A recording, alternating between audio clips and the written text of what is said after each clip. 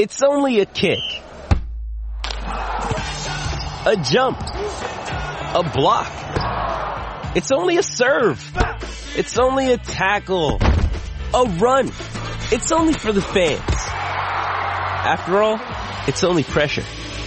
You got this. Adidas. Mom deserves the best, and there's no better place to shop for Mother's Day than Whole Foods Market. They're your destination for unbeatable savings, from premium gifts to show-stopping flowers and irresistible desserts. Start by saving 33% with Prime on all body care and candles. Then get a 15-stem bunch of tulips for just $9.99 each with Prime. Round out Mom's menu with festive rosé, irresistible berry chantilly cake, and more special treats. Come celebrate Mother's Day at Whole Foods Market. Hey, it's Ryan Reynolds, and I'm here with Keith, co-star of my upcoming film, If, only in theaters May 17th. Do you want to tell people the big news? All right, I'll do it. Sign up now and you'll get unlimited for $15 a month and 6 months of Paramount Plus Essential Plan on us. MintMobile.com/switch. Upfront payment of $45 equivalent to $15 per month. Unlimited over 40 gigabytes per month. Face lower speeds. Videos at 480p. Active Mint customers by 531.24 get 6 months of Paramount Plus Essential Plan. Auto renews after 6 months. Offer ends May 31st, 2024. Separate Paramount Plus registration required. Terms and conditions apply if rated PG. Right, it's post-match. It's Saturday, the 13th of August. We've had a great day out, our second match day of the season. It's the first home game of the season. We played Newcastle, who I'm sure were right there for the taking, weren't they? Let's ask our friend. Let's ask our friend here. I am Russell, of course, Russell, who you will all know from the podcast. I've got with me my friend, who is also called Russell the Geordie. Welcome to the podcast. Hello, Russell. That's an excellent introduction. What do you make of the game? I thought it was a bit one-sided. I was a bit underwhelmed by how Newcastle performed. I thought our midfield would have done a lot more, especially Bruno, the Brazilian. That's the quietest I've seen him since he signed for us. But to be fair, Brighton knocked the ball about far better. And I thought, at the end of the day, honest opinion is you probably should have won. We kept the ball out of the net, so we'll get a point. We move on from here. And that's that makes the weekend down here worthwhile. At least I'm going back home with something in my back pocket. Fair enough. That's a fair analysis. We're in the pub here. We're in Lewis, the Swan. Beautiful pub, by the way. With top food as well. With my mate Russ, the Geordie, who is actually David Townsend's mate. Hello, David. Good evening, Russell. We also have with us Dominic. Hello. And Alan. Hello. Where's your Terry Thomas smile? That's all I can say on that one, yeah. Yeah, it's post-match. We're having a chat about the game, and I think you've summed it up, actually, Russ. I think it's a game where I think it was pretty even in the first half, wasn't it? And I think as the game wore on, it looked like the Albion were trying to take it to you guys a bit more, and we could have done. And Mitoma, who I had a feeling right from the off was going to have a major part to play in this game. He came off the bench. He had 3 or 4 great bits of moves and skills and things going on, one of which led to him laying on a ball for Pascal Gross to score the winner, except Pascal Gross didn't quite score that winner, did he? Dominic? No, he didn't. But to be honest, I mean, not talking about that, I think if someone had said to me what would be the score, or what would be the result rather, before the game, I honestly thought it would be a draw. I feel that it was good to see a game between two young English managers. I think the style of play that Newcastle have and also that Brighton have, to me on paper it always would sort of nullify, it would sort of, cancel each other out.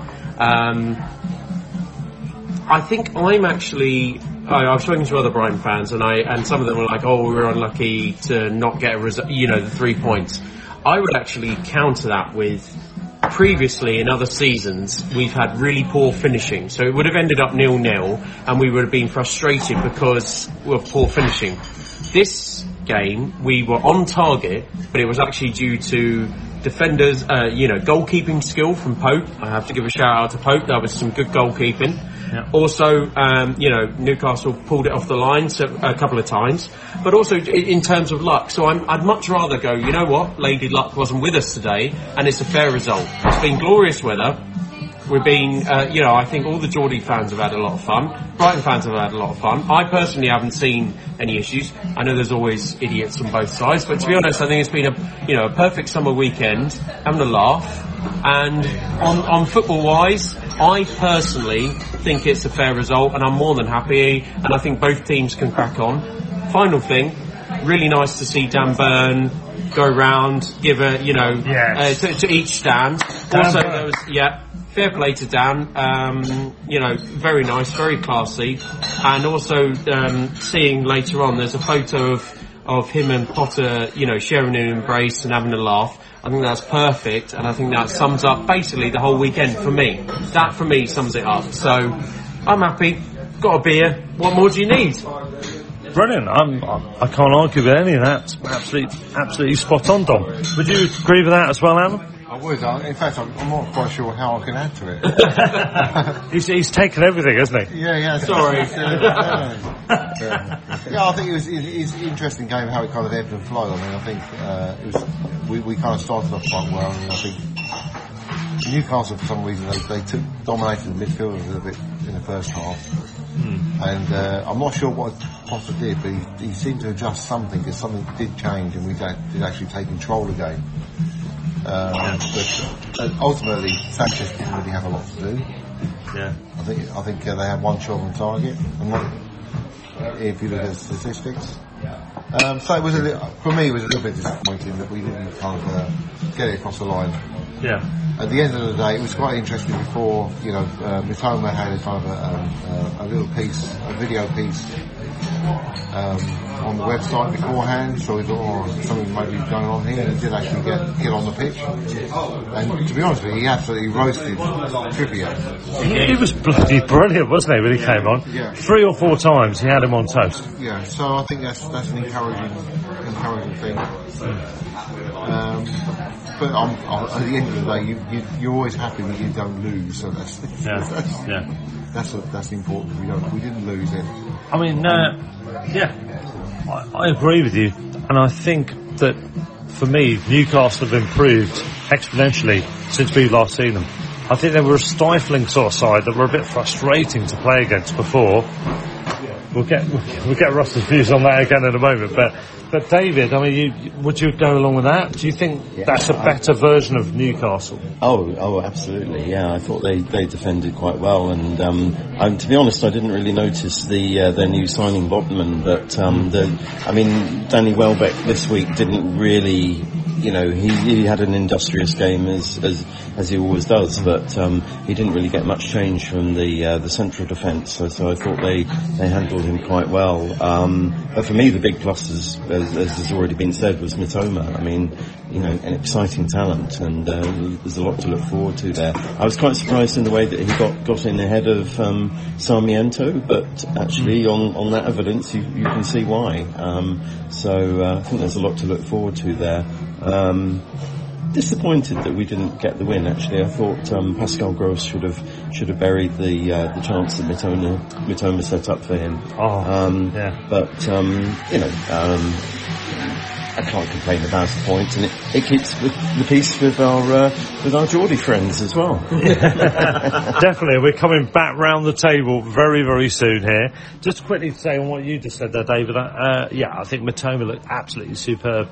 I'm almost audaciously inclined to suggest that he might be man of the match, because he had 3 or 4 moments that could have changed the game. I think Dunk is probably the real man of the match, to be honest, yeah. I would say March.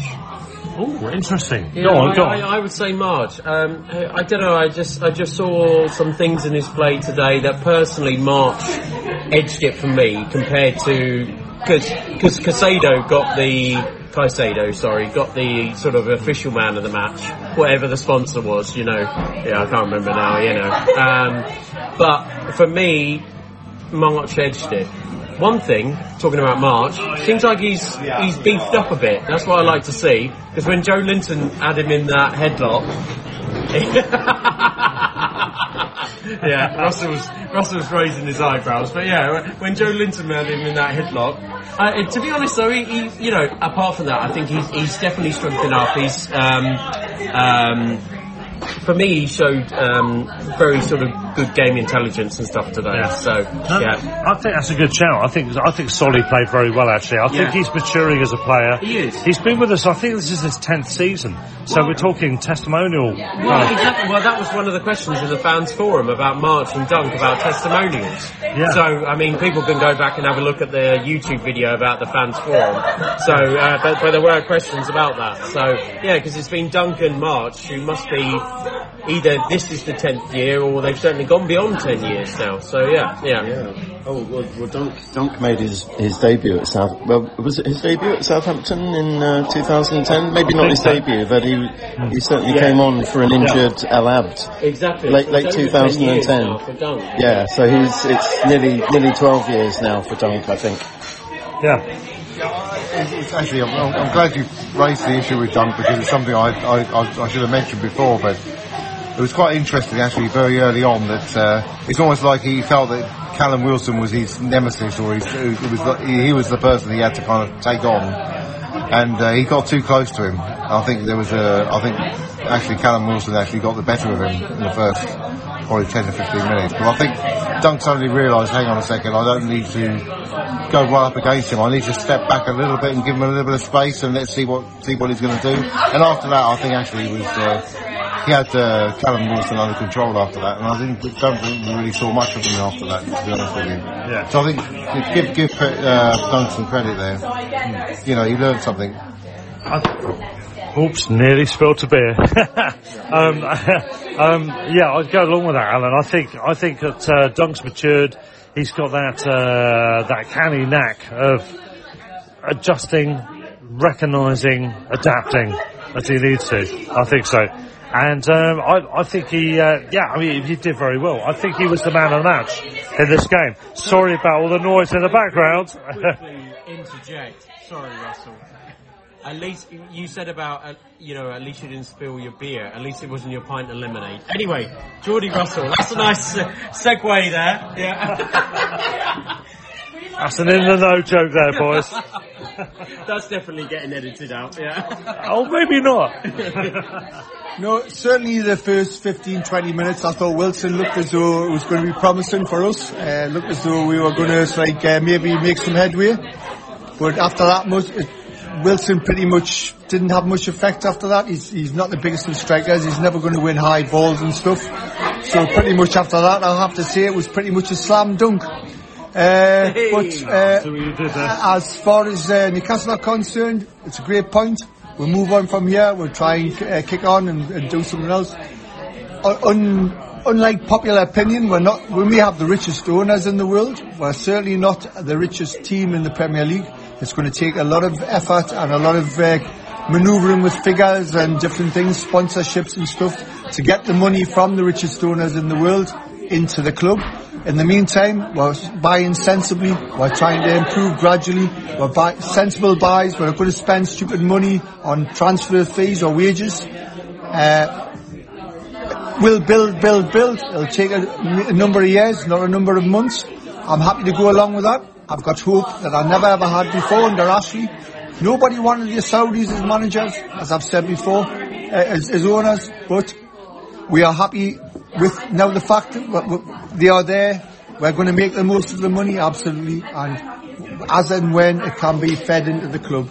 But in the meantime, it's great going toe to toe with the likes of yourselves. Brighton are, for my personally, Brighton are the kind of team you aspire to be, even as big a city as Newcastle is. It's great coming down to somewhere like Brighton. You're the kind of club that any fan would like to think. You've got owners, people all about the club, fans, everybody's all together, and we are gradually getting there in the same kind of way. And I'm happy to live with that, deal with it, get on with it, and one day hopefully we can be where you are and hopefully even better. And that's all I can ask, is we've got hope. All you ever want as a football fan is just the chance that you're going to try and be better. We've never had that for nearly 15 years under Ashley, and it's such a relief. We may win nothing, I don't care. We shall get there eventually, or at least never stop trying. That'll do me. Wow, what a speech. I mean, I can't argue with that, to be honest, from the earnest passionate point of view. I think you've just summed it up. How do you consolidate, though? What's happened now? You've got the black gold, as they call it, coming in now. Yeah. Brown sauce. The bone sauce. Oh, the bone sauce. Yeah. Do you find? I mean, obviously, what's happening is they clearly, Alan, stop misbehaving. They're clearly planning quite methodically, aren't they? There's no throwing money around just for the sake of it. There's clearly a plan in place. Absolutely. Whatever you think about Newcastle, and I'll be honest, I've been calling them Desportivo FC and Saudi FC ever since you've got the money, I have to say, and I do have a lot of reservations about that. The money, we've got the owners. Yeah. But in terms of you as fans, you're a Geordie through and through, you're a Newcastle fan through and through. How do you consolidate having this money coming in, which you know has got questionable elements to it, let's put it that way. How do you consolidate that as a fan? Because as a fan, I had a major discussion with Robin and his mate Brian after the Spurs game. I think it was the cup game we lost actually, but anyway, we were chatting away and he was saying, well, you know, would we do the same thing in terms of just embracing it and who cares about the details? How is you as a Geordie, and in terms of people you know, how do you consolidate those two elements of wanting the ambition as a fan and knowing where the money's coming from? It is very strange to get your head around, because all of a sudden you have finance where there was never there before. We had no choice about Ashley being there. We had no choice about who Ashley sold to. And yes, we can demonstrate as much as we like, as we did against Ashley. We could demonstrate against the Saudis. Will it make any difference? Probably not. But now that we are actually in a position to compete with the likes of Chelsea, where Abramovich, questionable Russian finance, who questioned it really? And also Bournemouth. Let's not forget that Bournemouth used to have a lot of questionable Russian investment too. Yeah. Sorry. But look at every team, all the big teams, where all the money comes from. Wolves have got like Chinese money coming. Is anybody a fan of China or what they're doing in Hong Kong or the Uyghurs and races like that? It's all questionable. But now we've actually got the money. Are we going to knock it back after all these years of crap? Probably not. What other choice would we have though? We'll stop following our team now. Oh dear, we'll now be able to buy players and compete. After 14, 15 years of having Ashley where you couldn't do anything other than wish it was something different. Yeah. It's no doubt about it. Everybody's moral compass is being questioned. Newcastle fans are all of a sudden nobody questions where the petrol comes from in the Middle East and who tops that car up. Does anybody question when they put their petrol in the car? Is that coming from Saudi Arabia? I don't think people do. Where does the finance? People aren't thinking about it at all, are they? Yeah. People, finance comes from the Middle East for so many things that people don't. Disney. Every time you buy something from Disney or put a film on or go on the Disney Channel, oh yeah, the Saudis appear to have that they've got that finger in the a toe in the pond there as well. There's so many things. And boxing, there's a big fight in Saudi Arabia. Golf as well now is a big thing. The journalists, look at Oliver Holt, the great moral crusader from the Sunday Mail, for example. He'll tell you about how wrong it is about Newcastle getting money from the Saudi. That he's the first one to be going to the Saudi to watch the boxing or do whatever, and he'll be back in the World Cup in Qatar, where a different kind of catastrophes are happening. It's so... Well, money talks. It's always about the money. Money talks in so many respects. It's a very bad, immoral world, yes, and we're no different. But all I would say is the majority of football fans, if they were in our position, where you've got no control over who owns your club, would you do anything different? Yes, it's great to say, yes, we wouldn't do that, we wouldn't do it. If it happens to you, especially when you've had 14 and a half years of Mike Ashley, I think you would be thinking very different. And that's where I draw the line. And honestly, as a football fan, it's just lovely to have hope. And that's all I've ever wanted. Yeah. We may win bugger all for the rest of my life, but I know I'm going to enjoy the rest of my life because we're going to be trying to be better. Yeah, it's an interesting quandary, isn't it? Because Dominic, and Alan as well, as Brighton fans, we know we've got a Brighton fan who happens to be wealthy, who is funding our club, and he's doing it the right way. He's organising stuff it's brilliant. It's the perfect scenario, obviously. Yeah. But the only thing you could argue, from maybe a Saudi point of view, they could actually say, well, actually, Tony Bloom is a gambler. Yeah, you could argue about the moral compass in relation to that. But even if you have got an Albion fan who's in charge of a club, great, it's perfect. It's the perfect moral ground to have the stance, and we can all praise it. You know, David, Alan, Dom, me, we can all sit here and praise the fact that Tony Bloom runs the club the right way. But we're lucky enough that we've got an Albion fan who would take over the club. Yeah, and you have to admit, we may not have had that. No. By quirk of fate, whatever you want to call it, we may not have had that. Newcastle may have had that, for example. I wish we were in a position where we had somebody like that who supported Newcastle and had the finance to do something about it, and the way Bloom and whatever. You know, that's the next best thing, isn't it? It's brilliant, honestly, it's brilliant. Yeah. You know, I mean, Khashoggi, what happened to him was an absolute and total disgrace. How could you do that to a human being? Anybody, no matter who you are, even a Sunderland fan doesn't deserve that. But all I would say is that something like that is atrocious, yes. But what do? Do we try and rise above it? Do we try and show that things can be better by letting them into the English Football League? Are things going to be better, like equality and diversity wise in Saudi Arabia? When you see that they're actually going to now that they're making big efforts at the club to welcome all kinds of diversity, no matter what sexuality or different things, and it's great. Hopefully that will have a spin-off where they actually think we should be doing the same here in Saudi Arabia. And you can never imagine what's going to happen because that's there and we are here. But as far as football is concerned, as far as we are concerned, we're all decent human beings. We all like to think we've got a proper moral compass. We all like to think we love our clubs and stuff.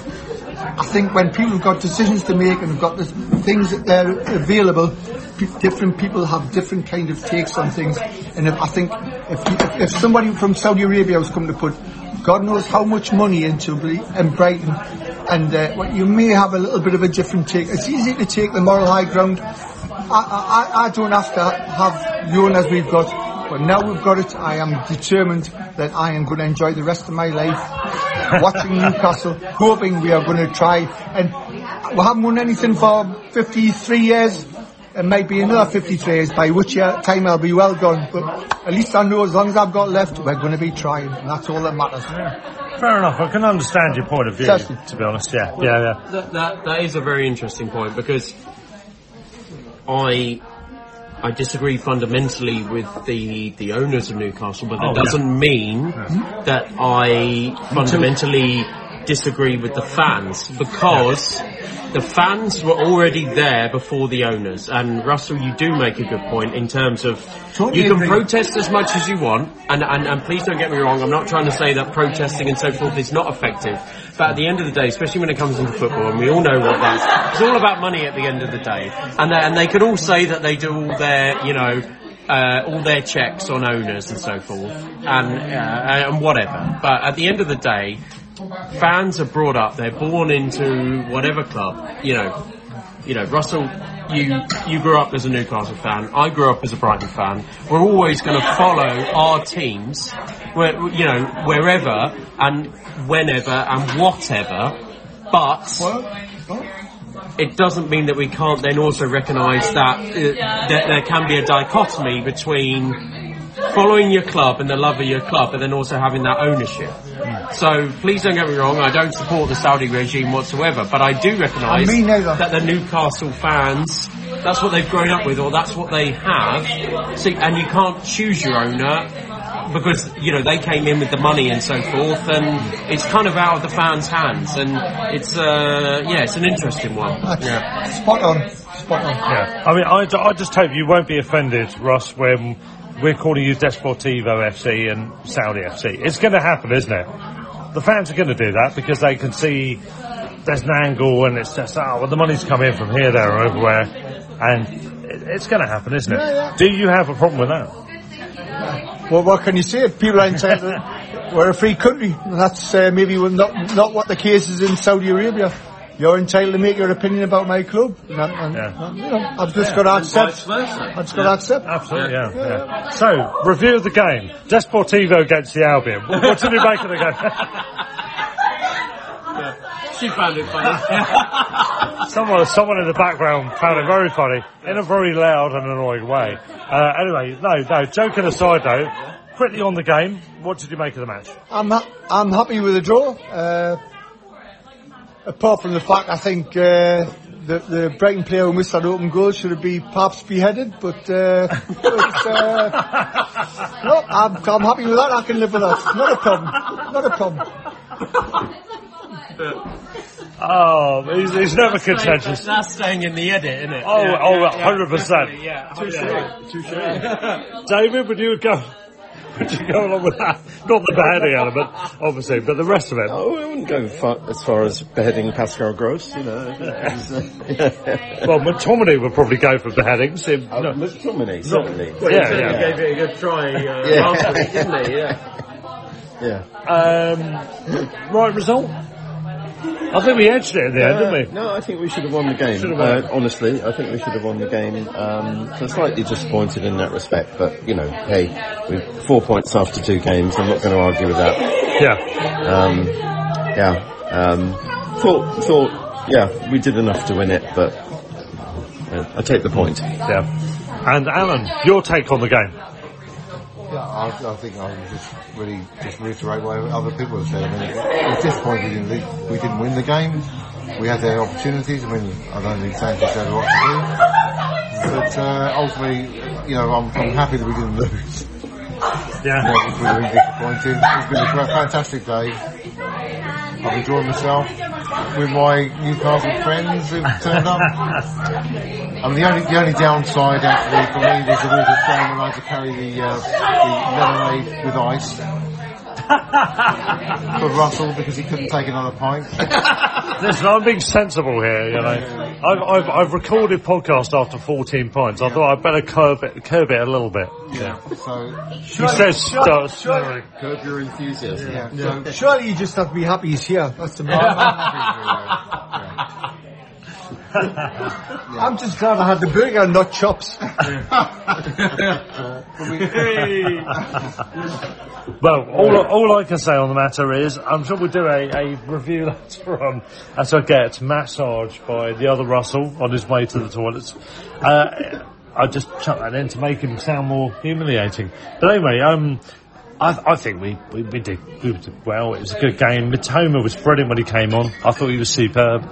Pascal Gross should have buried I think it was a middle chance that Mitoma created. Yeah. He really should have buried that. And if he had have done, we get the point. I think we probably did deserve in the end, I think. The 3 points, you mean? 3 points. Yeah, there's 3 points. I did mean the 3 points, yeah. I've had too many lemonades with ice, obviously, exactly. here. It's the ice and slice that's got to you, One thing with a little bit of a negative end to the discussion, but...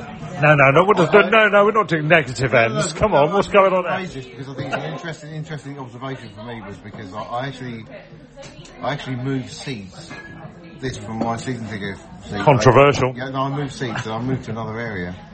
I was surprised with the number of people who actually left around me with 5 minutes to go before the end of the match. Was that a deodorant thing? I don't know. No. It just surprised me that it was kind of a tense part of the game. We're near the end of the game. We were on top, generally on top, and people leaving their seats and going I love home. the way you've straight onto this. I'll first of that.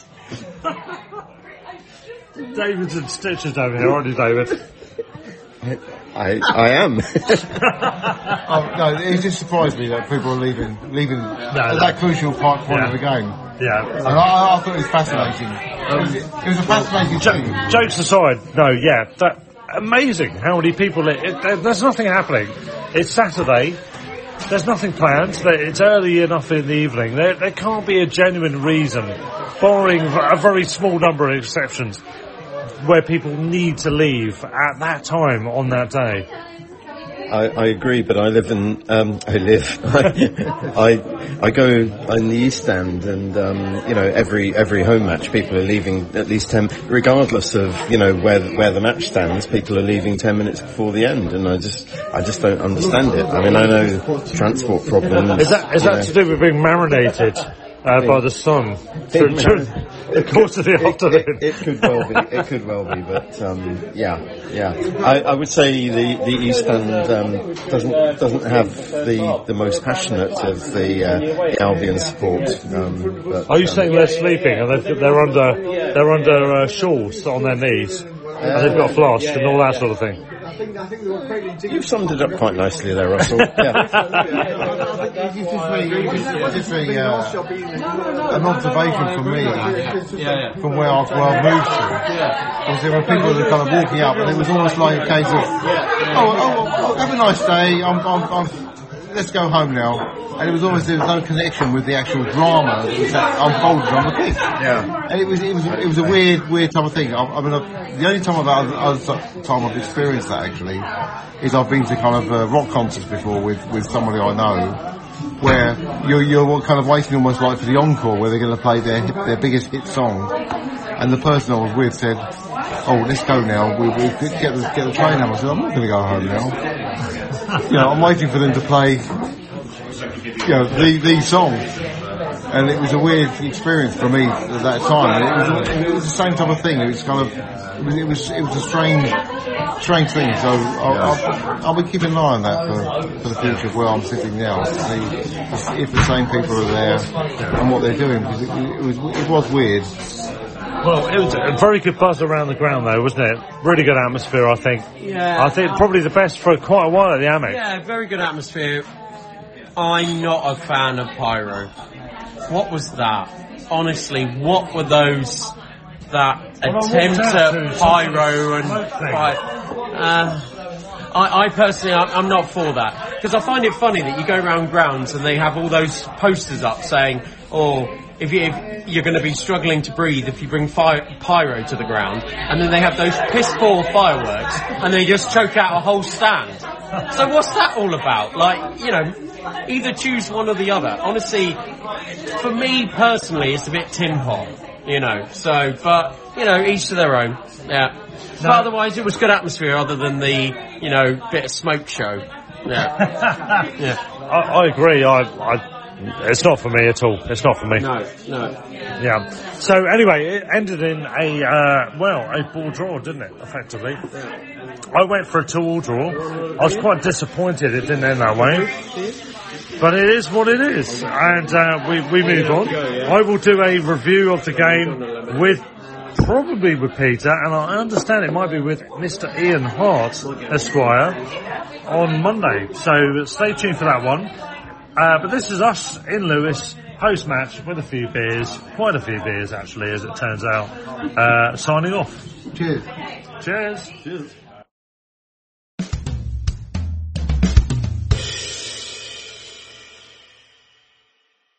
Welcome back to good old Mr. Ian Hart. How are you doing, Harty? Hello, Russ. Thank you for having me on. Yeah, great. Didn't actually go on Saturday, so it was my wedding anniversary. So this will be good that you can let me know what's going on. What did I miss? Yeah, draw. There was plenty going on. Yeah, there was a lot to it. The only thing missing was the obvious, the goals. We really should have won it again. Actually, it's a bit. Isn't that us the world over? Coulda, shoulda, woulda. We exactly. had a great performance the week before. Yeah. And it was, although in their defence, no team has got more points this calendar year than Newcastle. Yeah. So it was an achievement. Don't know what's going on with the Maupay thing. Was he not even on the bench? He wasn't, no. It's amidst talk of Forrest being in for him. I haven't checked the news today. We'll have a look at that while we're chatting probably, but I don't know if there's anything new on there. But yeah, he was left out completely. And I think it was a case for this game. It was a goalless draw against a side who, as you said, had a very good record so far in 2022. We've had a pretty bad record overall at home, haven't we? Although we salvaged that somewhat at the end of last season. But I expected a draw in this game. I actually tipped a 2-2 draw. No, I had us down for a 2-0 win on the back of the Man United thing. Right. And the Maupay thing is a bit of a worry. The only consolation that I would say, that if they are selling him, they've got to have got someone lined up before the window shuts, because there's no way we can lose Maupay in our squad and not replace him. Yeah. Quite right. Yeah, 100%. Hopefully that is the case if he's leaving. Yeah. We do need the extra backup. Yes, we've seemingly resolved Danny Welbeck's injury issues in terms of there was an operation, something they discovered was probably at the root of indirect cause of other injuries. They've had that operation. They seem to have sorted things there. That's great. And hopefully he will stay fit, and there's no reason why not. But we do need other options. Undav, obviously we've not really seen yet. He came on as a very late substitute at Old Trafford, so he's not really had his involvement so far. He looks quite similar to Maupay, so if we did the USG, didn't the Belgian thing, Russ, last week, didn't we get a barometer of the Belgian level of football with their games against Rangers? Yeah, gave away a 2-goal first leg lead, lost 3-2. Yeah, possibly so. I do think Undav's similar to Maupay, so if we did sell Maupay, I think we might be looking at getting in a different type of striker, but we would still need one that scores goals. Yes, well, there is that. That's unkind, because Maupay, I was a big Maupay advocate, still am. Still think there would be a way back, and I would never, although I have done in the past, criticise Graham Potter now, but you've got to give him a run in the team. He's a confidence player, and we haven't had that. So I will be sorry to see him go, and be careful what you wish for, because if we don't get anyone in, then that is a serious issue. Yeah. I mean, he's one of those strikers who sort of steadily just mucks in, gets some goals. You know, if you get a striker like him who gets maybe 10 goals in a season, let's say on average, to put it very broadly, that's not bad. It helps. That can't be your principal striker. If you want to be top half, you need to have someone who can maybe score 14 goals and have the midfielders score more regularly than they have done when Maupay's been getting his goals in the last couple of seasons. I do think we need to get more goals, basically. Maupay's not bad to have as part of your squad. And starting in certain games, he might suit certain opposition. His ratio is where the issue is, isn't it? I think he's missed a lot of chances that people have seen him miss and thought he could have done better in. So on that basis, you could say he is an improvement. But shouldn't you worry if the chances don't come? Yeah, well, that would be even worse. If the chances come, he will, by natural progression, will score goals. Yeah. Is if he wasn't getting any chances, then I'd be worried.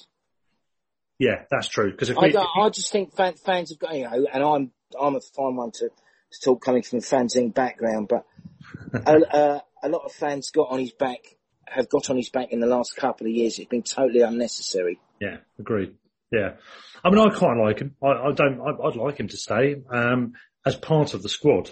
Not necessarily a starter, but I like him enough. I think he has come in. But is it not a rotation game now? Yes, it is. It's 38 games, so it's about having a squad, and it's about impact substitutes. It's about different options. So, it doesn't matter whether he starts, just so long as he's part of the squad and gets a fair crack at a whip, really. But we'll have to wait and see. Substitutions, more substitutions. I fear he is already gone, or it's there. But we have to. When does the transfer window start? I think it's the 31st.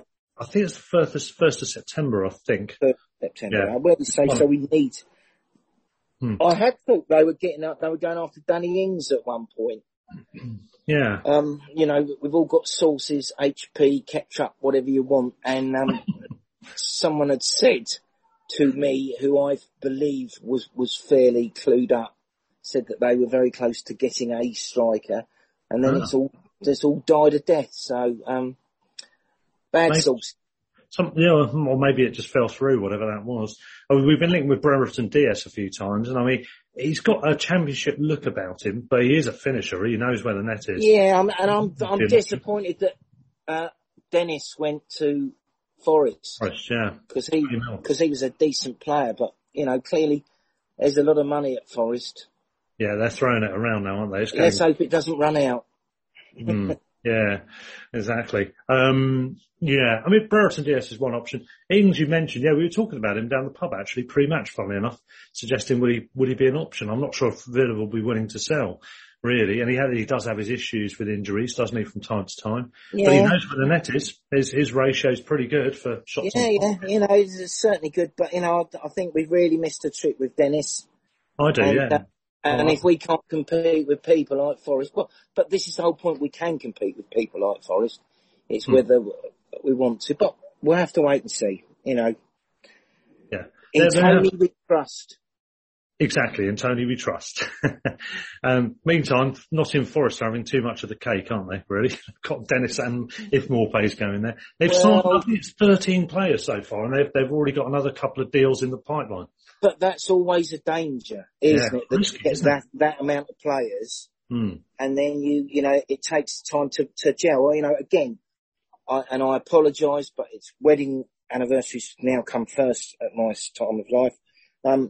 I've seen no football this weekend, apart from the little set two between Tuchel and Conte yesterday afternoon. So I don't know the circumstances of the Forest game. Were Forest good for their win, or should West Ham have done better? I've only seen brief highlights of it. From what I understand, West Ham had a lot of chances, should have done better, should have got more out of the game, but Forest dug in, were resilient and got the result, and in the end deserved it, basically, I think. But not if West Ham had got their noses in front, as they should have done, from the amount of chances they created. That's what I've heard. And then we go to West Ham Sunday, which will be interesting, because they're in Europe on Thursday. Are they at home Thursday or away? I think they're at home, but I'm not sure. Yeah, not sure. Away would be nice, wouldn't it? Be a bit more tired. Yeah.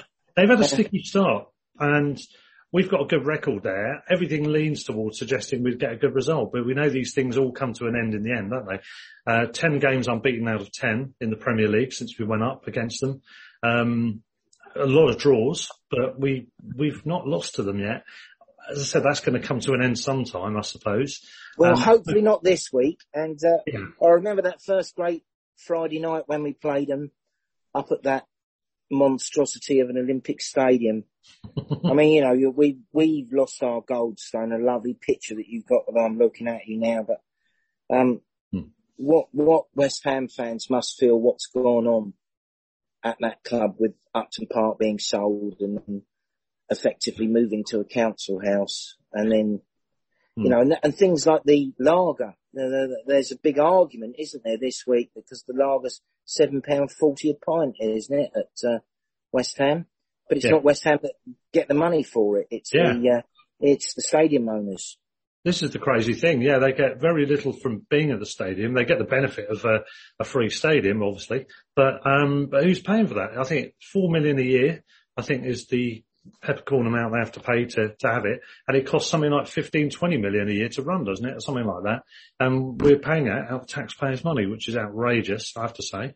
However, I'll be going along because I quite enjoy I'm looking forward to it.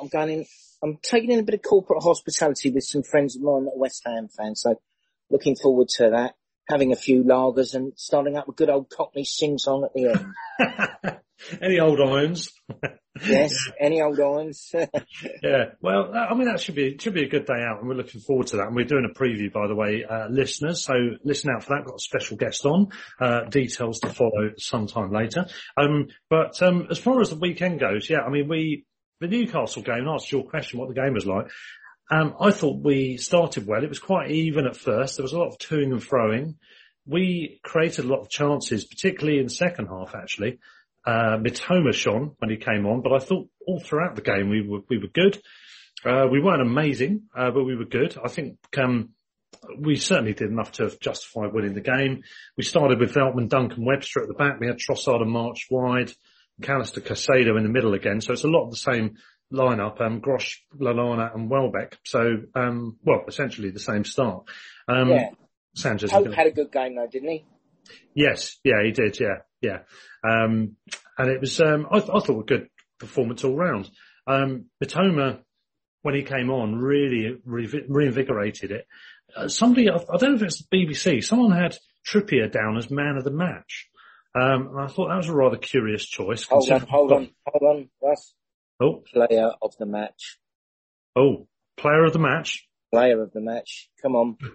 Oh, I see, yes. We've all got to adhere to the 21st century now. Is that what are they actually saying player of the match now? They had it on that when I was watching Sky yesterday, when I came in from the Cotswolds, and they were telling, Jamie Carragher was saying who the player of the match was. Oh, okay. And apparently Souness has gotten a load of trouble today for saying it's a man's game.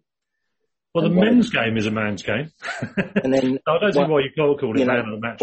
One of the Lionesses has piped up, and I really do despair. I don't want to be controversial on here, but I do think sometimes we're going to hell in a handcart. It's wonderful what the Lionesses did. And it's a great achievement, and we should celebrate it, and brilliant. But please do not, as some are doing, compare it to 1966. And please do not think, you see, the women's game is developing and it's going really well, right? But in my lifetime and your lifetime, Russ, Brighton ladies will not get 30,000 at the Amex with full paying punters, will they? I don't think they could fill it with complimentary tickets. No, probably not. So it is a different game, and we should celebrate it. We should celebrate what the Lioness is doing. We should get more girls playing sport in, and predominantly football, but more playing sport in schools. Brilliant, marvellous. But please don't. I've got tired of all the girls are doing it, showing the boys what to do, and this is better, and can you see? Someone put a comment up on line saying, the Lionesses won their semi-final 4-0. And someone said, can you see Southgate's team doing that? And I replied, yeah, if they were playing the Lionesses. It's just... I can imagine you got into a little bit of a squabble on that. Yeah. No, because people agree with me. I've got a lot of likes. Well, I suppose that is a bit of an odd comparison, because obviously you're playing your contemporaries in either but you can't compare. You see, this is the whole point. You can't compare. No, I think... And I think someone was saying the other day that the average WSL goalkeeper, the average height is 5'8". The average height of a Premier League goalkeeper is 6'3.5", but they're playing in the same size goals. Now, without being patronising, should they not be playing in smaller goals if they've got smaller goalkeepers? Oh, this is a big debate. We'll have to get people on to discuss this. That could be a whole new can of worms. Well, no, but do you not agree with me? I guess, obviously that is a physical reality, that they are smaller, they're not filling the goal as much. That creates a different dynamic for it as a sport, for sure. It's a great sport, and I sponsor a team down here. It is a great sport, and we should celebrate it. But please don't start going on about parity and about being WSL games will get big crowds. Sadly, they won't, because it's market forces. Yeah, right? no, you're right about that. Yeah. There are X amount of people that will go and watch ladies football, and I wish them well. It's not for me, but I wish them well, and I hope Brighton get decent crowds. Fair enough. But and I think please, do not say that we can, and I heard it said, but the girls will be playing at the Amex soon, and they'll be playing in front of 20,000. They won't be. It won't happen. That 70,000 crowd at Old Trafford for the opening game, Russ? Yeah. 75. 40% were complimentary tickets, and another 45% of the tickets were £5 tickets. Right, okay. Yeah, I do think they'll get. The thing for me is, as you said, it's not for you. If it is for people, it's great. If it's not, that's great as well. Not a problem. I think it's a separate sport. I think the women want that to be seen as a separate sport. Well, obviously it's the same game, but in terms of it's a separate entity, and let that grow, as you said, to whatever levels it grows to. Let's get the girls. Let its own thing. Yeah, I don't think they want the comparison. This thing of it's yes, but I think sections of the media do, Russ. Sections of the media do, don't they? Because it's an agenda to spin, isn't it? It's to generate conversation. We had, when I was I wasn't a full-time reporter, but when I first started writing my newspaper column 25, whatever years ago, I sat down with one of the greatest editors I ever worked with, Chris Giles, who was the sports editor, and he said, just a little pointer for you, mate. You've been writing your fanzine. Don't be ambiguous. Be clear, right? Mm-hmm. Don't be ambiguous. And then I see headlines during the ladies' Euros or women's Euros or whatever we're supposed to call it. Record crowd at Bramall Lane. Well, it wasn't a record crowd at Bramall Lane. It was a record crowd for two non-host nations playing in a ladies' Euro competition. So it wasn't a record crowd. And as you say, there are sections of the media that are actually doing the Lionesses and ladies' football or women's football down because they're using it as a huge stick to beat us into submission with. And it ain't going to work. I'm going to be very disappointed if Souness loses his job over this, saying, it's a man's game, because he's refusing to back down. He is refusing to apologise because he said, it is a man's game. And he said, what was the context he said this in? Sorry, because I didn't pick up on this before. He said it apparently on Sky yesterday, and he was on, because he's on TalkSport on a Monday with Simon Jordan, and he said, it's a man's game. We've got our football back. We've got a bit of bite. And then one of the Lionesses said, well, it's not a man's game. It's a woman's game as well. You were sat next to like a cap holder because they've got the ladies, and, that's a route that they're going down. And it is interesting because it gives us a different perspective, but they've also got the ladies as pundits now. Yeah. I just think it's just we just need to realise where we are, make the best of what we've got and celebrate what we've got. But as you just said there, Russ, don't use it as an agenda. No, that's right. It should just be allowed to evolve and grow of its own accord. Celebrate the success, by all means. Absolutely. Yeah. I'm fully on board with that. I think, and the fact that it has grown the game, there's a lot more people buying season tickets, including at the Albion, 250% increase, for the women's team. That's brilliant. But there's no need to make an agenda alongside that. As you said, it's just let it grow. Personally, I would have done what they did with the Ashes team of 2005. I'd have given them all an MBE, and hopefully that will happen. Yeah. Because you have to celebrate their achievement and recognise their achievement.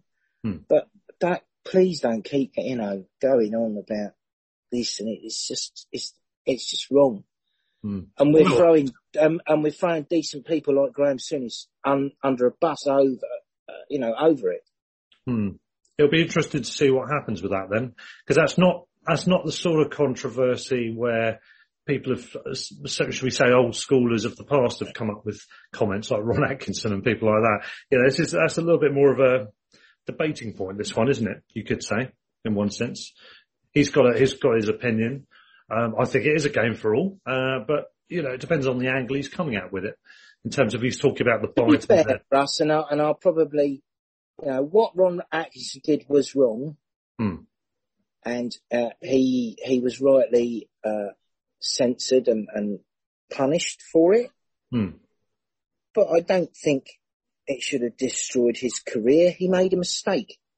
Christ, we've all made mistakes. I've made enough mistakes in my life.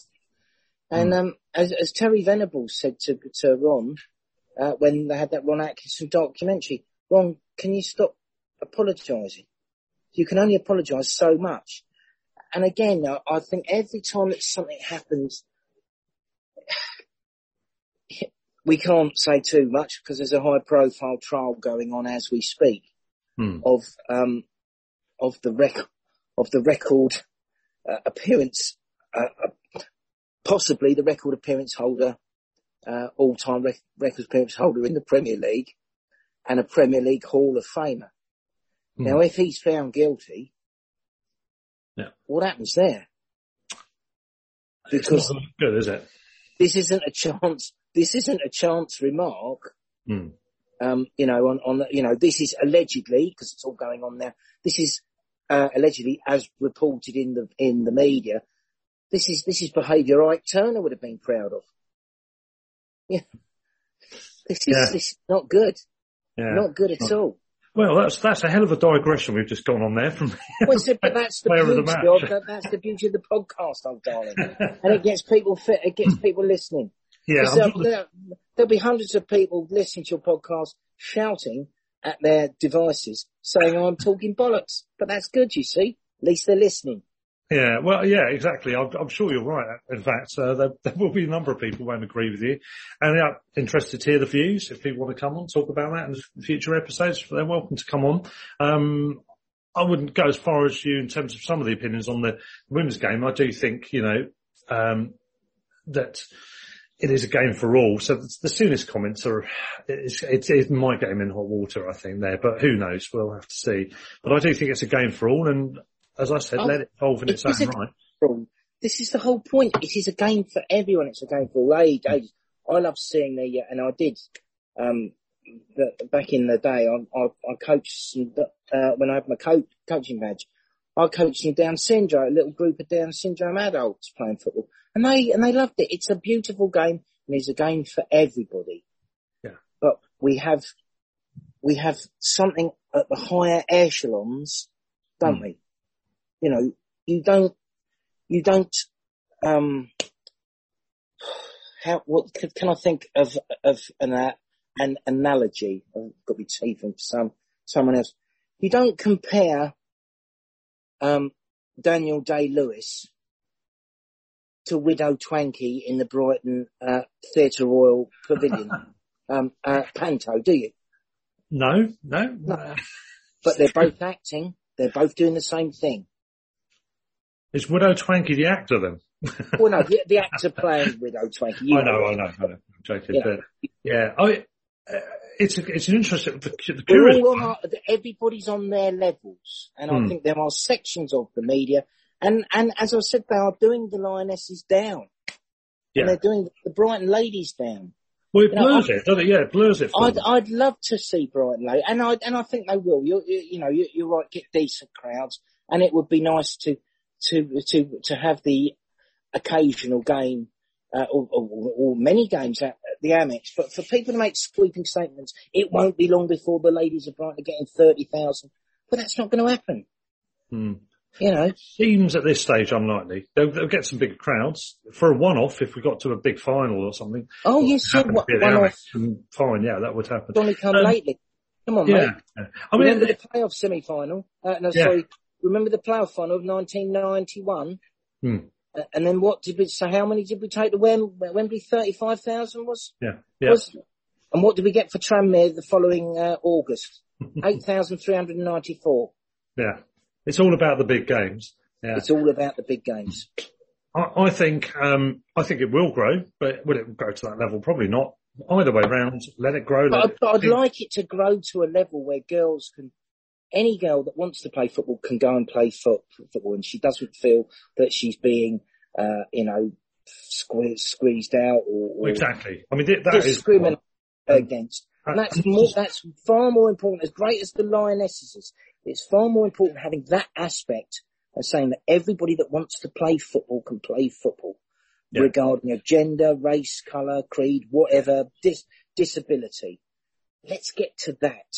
And that has been the thing that's come out of this as well. A lot of players. But let's not try and build ladies football on a semi-professional level into something that it's not. And I think there is a danger that some people are doing that. Yeah. Okay. Let's celebrate. get the feeling I'm not winning you over, son, but that's the beauty of it. I'm not sure how far agendas are going. You've probably been looking at more than I have in the media, so you might have a better view, a clearer view on it than I have. All I would say is that I do think it's great that now women are saying that they've now feel that they could play, or the next generation can play football, that the girls will have the option to play football at school, which has literally not been an option. Which is superb.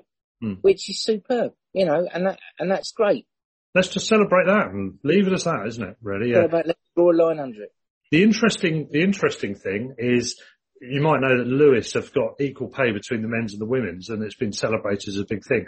Of course, the issue there is that the women's team are in the second tier of the whole structure of women's football, whereas Lewis men's team is in the Isthmian Prem, which of course is not anywhere near the second level of men's game. So they're able to make that.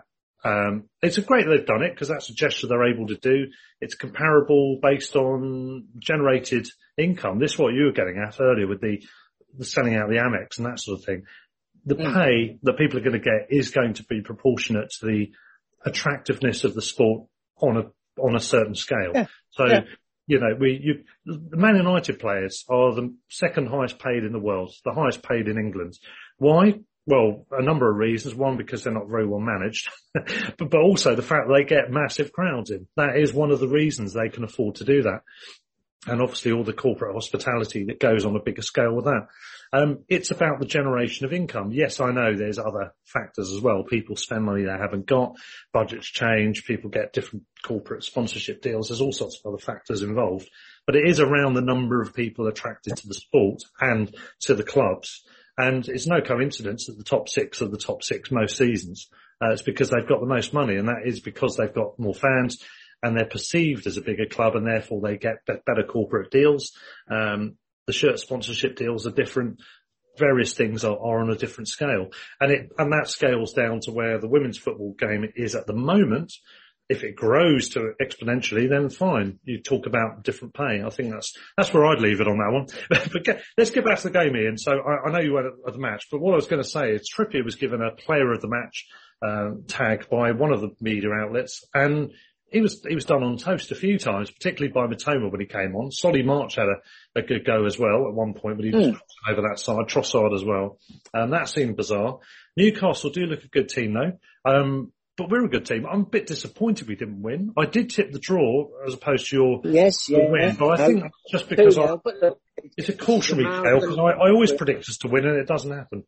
Well, it's a marathon, not a sprint. I think we'll win at the weekend, and then I think we'll beat Dirty Leeds the week after. I'm quite looking forward to. I'm on 89 grounds at the moment. Of the 92? Pardon? Of the 92? No, because you see, people have come and gone. Don't forget, in league fixtures, because we had this last year, in league fixtures in 121 years, Brighton have played 113 teams in league fixtures. Yeah. And the only team they've never beaten is Chelsea. So I'm 89 out of 113. So I am going to Forest Green next week in the League Cup. Looking forward to that. And the only London football ground I've never been to for various reasons, some football related, some not football related, is Fulham. So my account has invited my daughter and I, because she's a client of his as well. So we're going to Fulham on the 30th. Yeah. Which would be good. Great, I'll see you there. I love Fulham. It's a great away day, great grounds. I'm amazed you've not been there. I thought you would have gone. No, it's the only London ground I've never been to. Because I think we played him in the third tier, didn't we? I remember standing on No, we played him in the fourth tier, didn't we? Fourth tier, yeah. I was standing on the terrace New Year's Day with a massive hangover and this boiling hot soup brimming over the edge of the plastic cup, burning my hands, on a sparsely populated away terrace at Craven Cottage. That was my first memory of that. It's a much better place to go and watch football now. But I mean that will be a good one to tick off. I've done it's 147 grounds I've been to now. So not watching Brighton. Not all of them, no. Quite a few weren't, to be honest. I've been to Forest Green, but not to see the Albion. The only way you could have done that is to see the under-21s in that, Mickey Mouse trophy thing. We'll be seeing the 21s next Wednesday, won't we? Yeah, exactly. It'll be the same team, probably. Yeah. A year older as well, yeah. Yeah, that's going to be a good fixture. Yeah, Forest Green, second round, Brighton have been drawn away to them. And the greenest club and the only vegan club in the country. Oh, yeah. Wonderful. Yeah, so you're going to have a bit of vegan food, Ian? No, I'm not. I'm going to take something in with me. Well, actually, there's a very good looking, we didn't have it, but there was a good looking, food stall outside, which was just ordinary food stall. So, yeah. Was it proper food? Yeah. Proper food. Yeah, you're going to call it. But that's good then. It was, as you would call it, proper food, yes. So you won't be allowed to, because I did Veganuary a couple of years ago, and I love my daughter Amy dearly, but she made us a beetroot Wellington for Sunday dinner. All right. Yeah. And your face is telling the story, but yeah, well, I did Veganuary. I won't be doing it again. It was the gesture that counted. It was the thought that counts. So no, it's good. It's good. Yeah, no, that's all good. So that'll be nice. And yeah, I mean, I think I've done something like 85 of the 92 grounds. Oh, well, that's good. That's good. Yeah. I've done 89. I think there's a couple that I haven't done, up the top two leagues, but, sometimes you forget, and then Christ knows how, but I forgot I'd been to Hartlepool the other day. It was only when we was having a count up and I realised I'd been to Hartlepool. Yes. It's easily forgotten. It's a long journey. That is. It's a long journey. The monkey hangers, they call them, don't they? Yeah. I remember I was explaining to Harty Junior back in his primary school days why they were called the monkey hangers. And he found it very, for anyone listening who doesn't know why they're called the monkey hangers, they found a monkey was shipwrecked and they thought it was a French spy and they hung him. Or it. Yeah. They, whatever they call them at the moment. Yeah.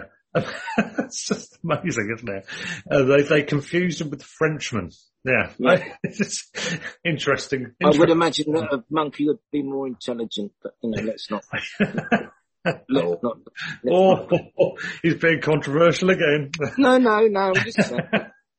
I always had an issue with Europeans. I always preferred the Germans to the French, which was bizarre, really. No, we peas in a pod, Northern Europeans, I think, have got a lot in common. I've had some lovely holidays in Germany. I've met German people in this country. I've met German people at my place down in Spain. And maybe I've just met the wrong French people over the years. Well, if you went to Paris, there's a good chance of it, yeah. I had a French girlfriend once. She was nice. But, no. Anyway, we're digressing, and I'm reminiscing now, old darling. I'm going to have to love you and leave you, Sean. Yeah, that's right. That's okay. Final words. I mean, any other thoughts on the Albion in general? And no, it's just progress, work in progress. Should have won Saturday, but we'll make up for it Sunday. I think we'll win Sunday. Yeah. It'll be good. Really, this season, and I wonder what you think about this, Russ. This season's going to be bizarre with the break for the World Cup. Yes. Yeah. And if you look at the amount of Liverpool players who aren't going to the World Cup, that may be a huge factor. Yeah. I'm tipping Liverpool to win the title. That may be a huge factor when you look at the Liverpool players that aren't going to the World Cup. So they'll keep themselves ticking over, but they're going to get six weeks rest, aren't they? Yeah. I know Holland. Kevin De Bruyne, you think if Belgium lift the World Cup and Kevin De Bruyne is the Paolo Rossi of his generation, and the final's on the 17th, and then he's got to be back on Boxing Day, bright-eyed and bushy-tailed. Yeah.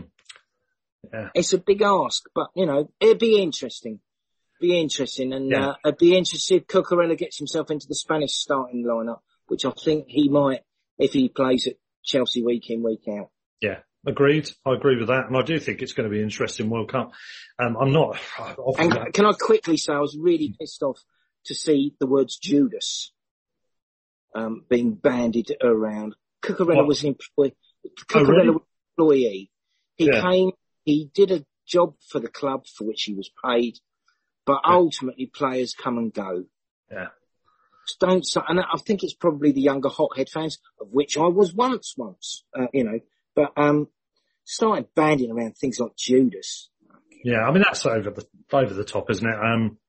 We're obviously all hugely disappointed he's gone so soon, definitely. But yeah, after just the 1 year, we all must have feared it might happen because he was so damn good last season. Yeah, well that's good, but then that's good. You know, let bygones be bygones. Yeah, just let. But no, it's just really. It's football is a business. Yeah, I mean if he cost us tens of millions because he'd somehow engineered a move way under the price and we damaged the club along the way and jumped ship after a year, you could then maybe argue the case. But, we got our money's worth for it and some more.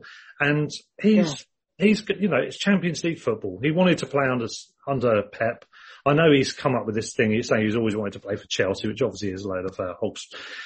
Yeah, but they kiss the badge, don't they? Oh, I'm coming home. Yeah, I mean that is all tripe, obviously, but it's all bullshit, old son. Right? Yeah, but there we go. But I think it's over the top. I agree with you. But the World Cup will be interesting. I think we could benefit from it as well, Ian.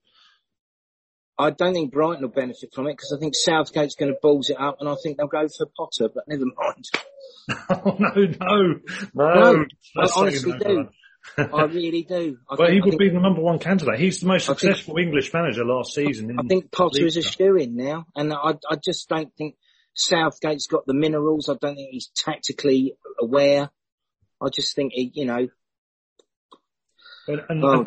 Graham's the top ranked English manager in terms of league positions last season, which is an ominous sign, isn't it? And rightly so. Good. Yeah. On that note, we wish him well. And on that bombshell. And I hope I haven't offended anybody about the ladies' football because I am a fan of it and I want Brighton to do well. But I do think, as you said, Russ, that it has been hijacked by some, parts of the media. But it is what it is. On that we can agree, and let's hope no one is offended. If they are, please. But if they are, it means they're listening, so that's good, right? Be offended. It's not like you to be controversial, Ian. Right. Take care, son. I'll see you when I'm older. All the best. Cheers. Bye. So thank you there to Geordie Russell, to David Townsend, to Dominic Wales and to Alan for their earlier contributions to the podcast, and latterly to Ian R.C. Hart for also joining us. That pretty much sums it up. Just in regards to the Newcastle game, just a couple of other bits to mention. In terms of the stats, we had 55% possession, we had 13 shots to their 4, 7 on target to their 1, 7 corners to their 3, and generally our overall play, all the other stats besides shots on target, etc., all suggest that we were the better side. We just couldn't put the ball away. Newcastle are an improved team. They are a much better team than Manchester United, who we beat last week. But we can feel disappointed to have only got 4 points out of a possible 6. However, we move on to the next game, which is West Ham on Sunday. And in our next podcast, we have a special guest representing West Ham to talk us through what his thoughts are on West Ham's current state of play and how things might be progressing in the future. So, fingers crossed for the weekend, and until then, stand or fall, up the Albion. Sports Social Podcast Network. It is Ryan here, and I have a question for you. What do you do when you win? Like, are you a fist pumper, a woohooer, a hand clapper, a high fiver? I kind of like the high five, but if you want to hone in on those winning moves, check out Chumba Casino. At ChumbaCasino.com, choose from hundreds of social casino style games for your chance to redeem serious cash prizes. There are new game releases weekly, plus free daily bonuses. So don't wait. Start having the most fun ever at ChumbaCasino.com. No purchase necessary. VGW Group. Void where prohibited by law. See terms and conditions. 18+.